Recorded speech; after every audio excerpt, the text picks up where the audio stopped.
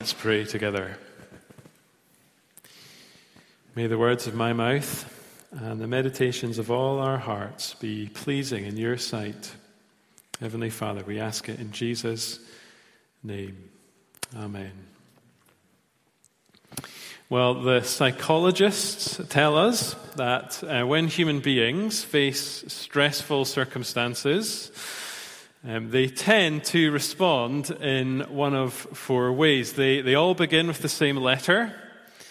So psychologists are just like preachers. Here they are: fight, flight, freeze, or fawn. Maybe you've heard that kind of description, something like it. I'm sure it's not exhaustive, but often when people feel under pressure, they tend to act in one of those ways. They hit out. They get out, they do nothing, or they simply people please, and they do all they can to avoid conflict. Fight, flight, freeze, or fawn. And sometimes something similar happens when Christians come under pressure, when they've faced opposition, when they've found themselves living in a culture that is very different to the one their faith holds on to. The people of God have often responded in one of those ways: fight, flight, freeze, or fawn. It might sound something like this: our values are under attack, and we need to start thinking about ways to hit back. The world is so far gone that we just need to escape it. No one at work is a Christian. And so I better keep my head down. The guys on my course think Christians are really weird. I should just try and show them that we can be normal. I wonder if you've ever felt something like that. I think I felt all four of those things, or done all four of those things. And it's why Daniel is such a great book for us to study. We're going to look at it together in the next few months. It's been a book that Christians have drawn strength from down through the ages. At different times in church history, this book has felt very apt. And it feels very apt this evening. Now, the temptation when starting a series like this is to give you lots of introductory information before we get into the text. I am not going to do that. You will be, some of you might be quite relieved about that. Instead, what I'm going to try and do is bring the background into the foreground as we go along, and tell you what you need to know when you need to know it. And so this evening, we're going to get our noses into the text of chapter 1. And there are three things I want us to see together.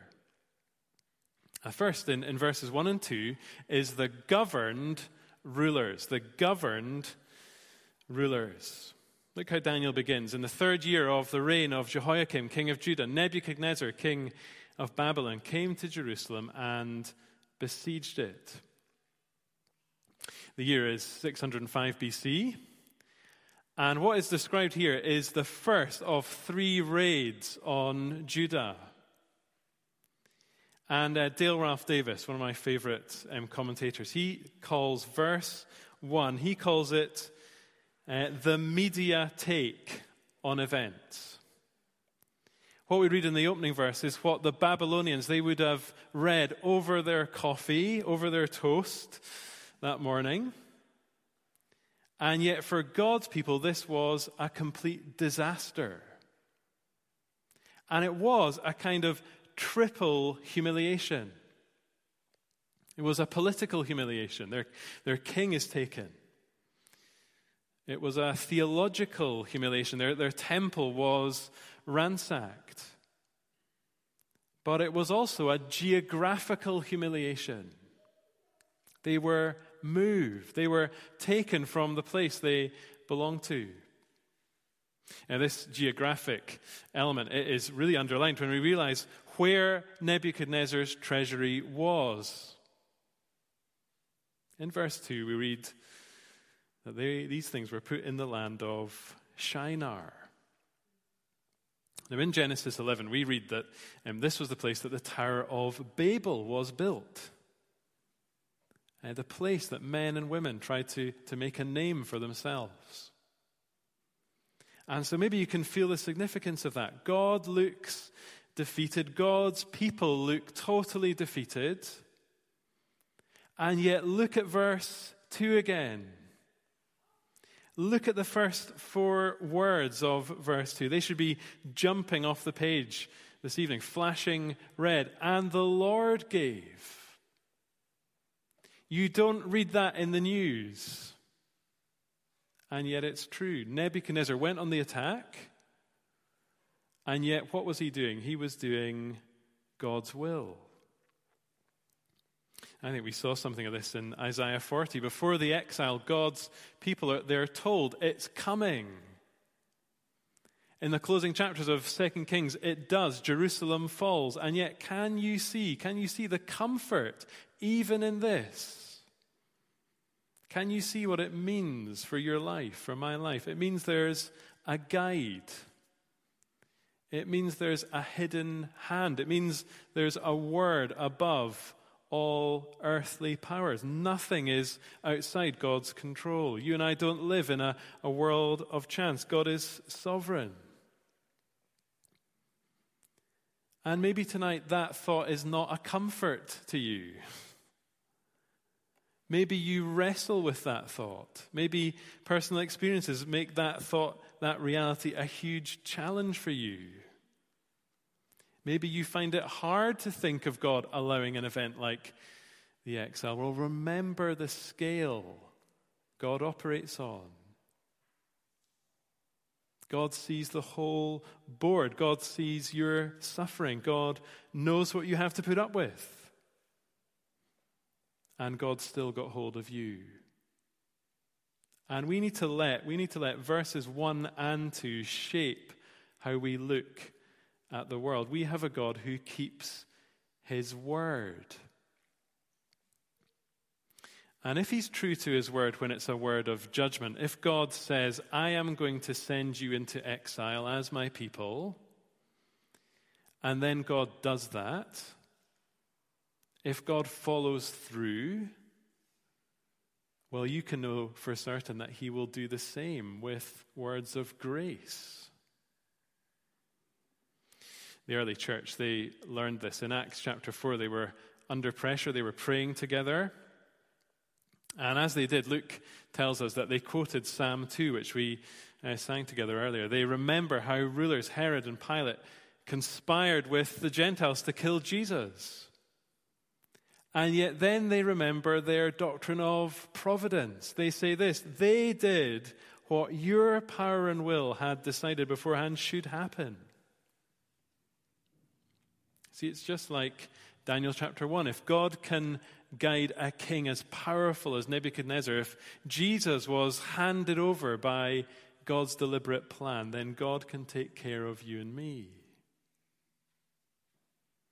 So we see in this chapter, we see the governed rulers. But we also see here, we see the free captives. That's the second thing, the free captives. See, if verses 1 and 2 was about something or someone hidden, verses 3 to 16, they tell us the story of 4 men whose lives were anything but.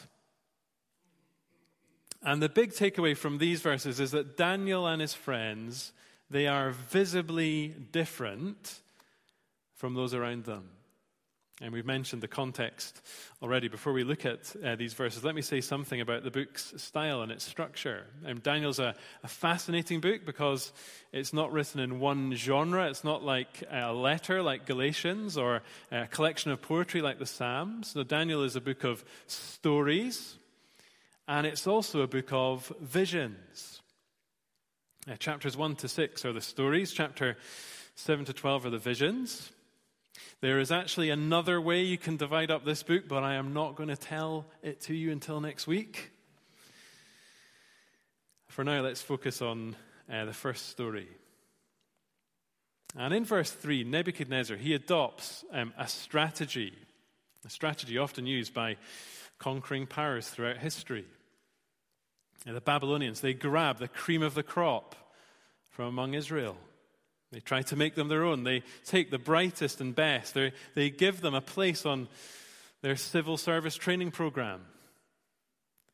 And for 3 years, Ashpenaz is to teach them the literature, the language of the Babylonians. Now, this was a promising position. A promising position in a growing empire. And it was a role that came with perks, not least gastronomic perks. And if they just kept their heads down, these men, they'd have a prosperous future ahead of them. In verse 6, the camera focuses in on 4 of these chosen ones, Daniel, Hananiah, Mishael, and Azariah. They're given new names that reflect the names of Babylonian gods. They are given new identities to match their new location. But before we look at what Daniel couldn't do, I want us to think a little bit about what Daniel and his friends felt free to do. Daniel is willing to have a new name. Daniel is willing to serve a foreign power. And Daniel's willing to study a different culture. He's not just study it, be immersed in it. At no point does he say, "I'm sorry, I can't do that." He does say something to that effect in verse 8. But not before all of this. I think this teaches us a few things. Faithfulness to God doesn't mean that you and I have to do what's normally classed as Christian work. You do not have to get ordained to be God's servant. You can be faithful in work in the government, in administration, in a university. You can still be faithful to God in that situation. It doesn't mean running away. Faithfulness to God doesn't mean running away from the world around us. Not only that, to be faithful to God, you and I, we often need to understand the attitudes of the people we rub shoulders with. And it was said of the men of Issachar, maybe you can remember this, that they understood the times they lived in. And you and I are called to do the same, studying, thinking, learning, using the mind and talents God has given us. That's a very Christian thing to do. All truth is God's truth. See, sometimes as Christians we can confuse piety with pietism. Piety, holiness is one thing, but pietism, running away from the world to some kind of sacred getaway, never coming back, that is another thing. And yet Daniel, I think the main message of this chapter comes in verse 8. Daniel also shows us our real need to be distinctive. You and I are to live like aliens and strangers. Here we see this in verse 8. But Daniel resolved that he would not defile himself with the king's food or with the wine that he drank.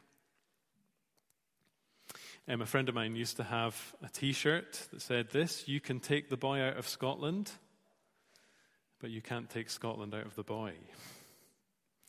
And Daniel is a little bit like that. You can take the boy out of Judah, you can put him in Babylon, but he still belongs to another kingdom, another king. He submits, but he also resists.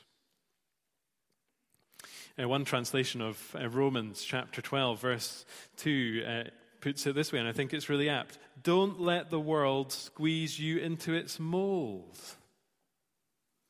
Don't let the world squeeze you into its mold. You and I, we're called to be different. Ian Provan, a scholar I found really helpful as I've looked at this chapter and whose Hebrew is a lot better than mine, he points out a little detail here that is really striking. The verb yasim. It's used in verse 7 to describe the new names that Daniel and his friends receive. And literally it reads, "Set upon them these new names." These new names were set upon them.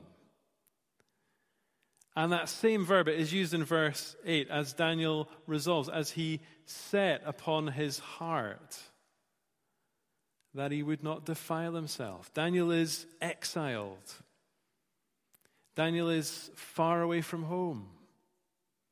And yet God still has his heart. That's you if you know Jesus tonight. He's captive.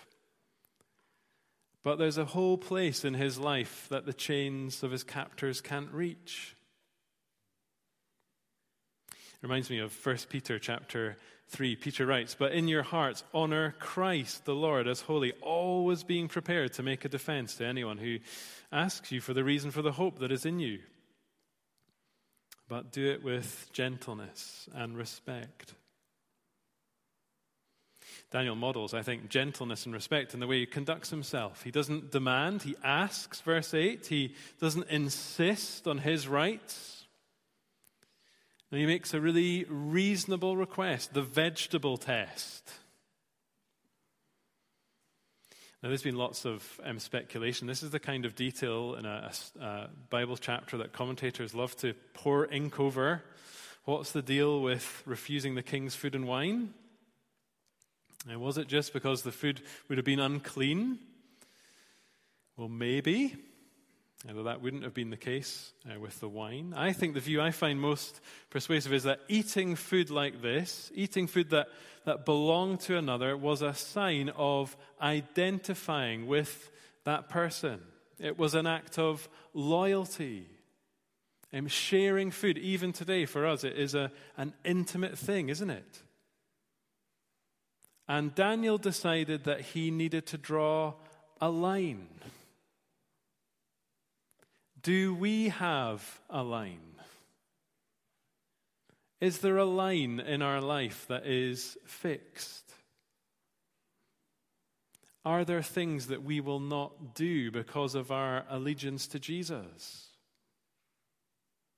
Are there priorities that you and I have established that with the Holy Spirit's help we are seeking to stick to? Now, there are lots of ways that we could apply this to our lives. Are there places we will not go, things we will not look at with God's help? Is there maybe a relationship that needs to end? But I want to apply it by thinking about something that might seem a bit surprising, but I think it is really significant. Does the technology that we all enjoy, do we own it, or does it own us? I love this. I don't need a camera. I don't need a radio or a map or an alarm clock or a calendar. I don't have to go to a bank. If I want to know the weather in Dundee or Dallas or Dubai, I can find that out. I can book a train. I can pay for parking. Whatever you want. It's an amazing device. And yet it has an ability to hoover up all of my attention. Every spare little moment. And recently I heard about Linda Stone. She previously worked for Apple and Microsoft. She's famous for coining a couple of phrases, email apnea. I think that's what happens when you've been looking at your emails for too long. But another phrase, continuous partial attention. Continuous partial attention. It sums up what so much of our modern lives are like. We're always moving, aren't we, from one thing to the next. We're always distracted. We're not very good at focusing. Could it be that you and I might be able to show our allegiance to Jesus by setting a few boundaries? Setting a few boundaries with our technology, not letting them hoover up our time and our energy. Are there ways we could show that we are different by giving our attention instead to what? To prayer? To other people? to the Word of God. Well, we've seen the governed rulers. We've seen the free captives. But there's one more thing I want to show you tonight, and that is the committed God. The committed God. The governed rulers, the free captives. Lastly, the committed God. And I think this is really important. The moment we start thinking about our commitment to God, we can very easily forget that there's an even more fundamental fact for us as Christians, that God is committed to us. God perseveres with his people. God keeps his people. God watches over his people, as we were singing earlier on. And I think we see this in chapter 1 in the way that God vindicates Daniel and his friends. In verse 9, God gives Daniel favor in the eyes of the chief of the eunuchs. Rather than brushing him aside, he's willing to listen when Daniel speaks. In verse 15, after their stand and despite their diet, it must have been a miracle, God's servants are better in appearance than those who ate from the king's table. And then in verse 17, we read that God gave them learning and skill in all literature and wisdom. Daniel had understanding in all visions and dreams. These things were given to him by God. Now, they're found to be 10 times better, verse 20, than all the magicians and enchanters in the kingdom. I think there's a real encouragement for us here tonight. There's a principle that runs through Scripture, something we'll see in the other stories as well. They that honor me, I will honor. I mentioned Acts 4 earlier and the believer's prayer. Just before it, we read the account of Peter and John before the Sanhedrin as they're pressured not to speak or teach in Jesus' name. They say this: which is right in God's eyes, to listen to you or to him? You be the judge. As for us, we cannot help speaking about what we've seen and heard. And sometimes believers face a moment of decision like that. Maybe you are at a crossroads like that. And if you are, then you need to know this. If you choose to honor God in that situation, whatever it is, it will probably be hard, but you will not regret it. See, God is the one who is able to keep us all the days of our lives. There is no threat that can ultimately bring down his people, bring down the Christian. The God who begins a good work in us, he's the God who's able to bring it to completion. And I think we get just even a little glimpse of this in the final verse, in verse 21. And Daniel was there until the first year of King Cyrus. Now maybe you read that and you think, is that really such a big deal? It's the sort of historical detail that we skip over, isn't it? But I think verse 21 is possibly the most important verse in this whole chapter. You see, Daniel 1, it begins in 605 BC. But what's described in verse 21 is 539 BC. 66 years of history. 66 years of God sustaining and keeping this man. And then what happens? Babylon falls. Babylon ends. Cyrus comes. He overthrows it. And so what does that teach us? It teaches us not to be too impressed by political power. It teaches us that we have a God who is able to hold on to us all the way through our lives. It reminds us that we belong to one who is in control of human history. That no empire is strong enough to stop you making it to the end of your Christian life. God is able to keep you. And you can't live verse 8 unless you know verse 21. You can't live verse 8 unless you know verse 21. You can try, But unless you know that you have a God who is committed to you, well, your commitment to him will always be hard. As we close, I want to take you from one empire to another. Come with me in a time travel machine to Rome, to the end of the book of Acts. And Paul is in prison in chapter 28 of Acts in that great city. He's a captive, just like Daniel and his friends.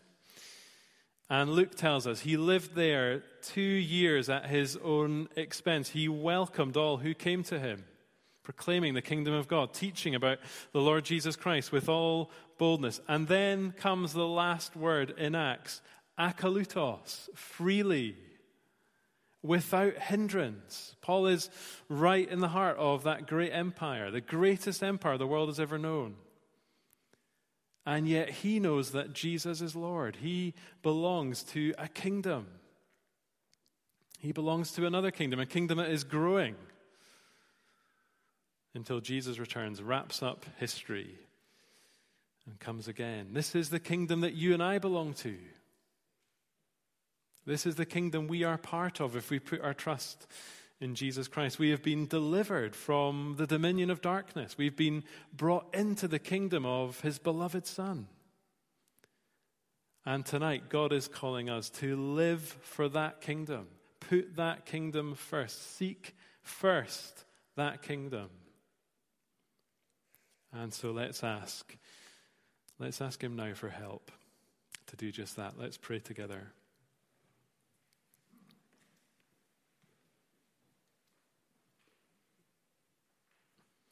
Father, we thank you that the prayer that Christians have always prayed, your kingdom come. We thank you that one day that prayer will finally and fully be answered, will fully come to pass. Help us remember that that day is coming, and help us live with your help in a way that honors Jesus. We ask it in his name and for his sake. Amen. Well, we're going to close our service tonight by reminding ourselves of this truth. There is a higher throne. There is a higher throne. And all this world is known, where faithful ones from every tongue will one day come. Let's stand and sing together.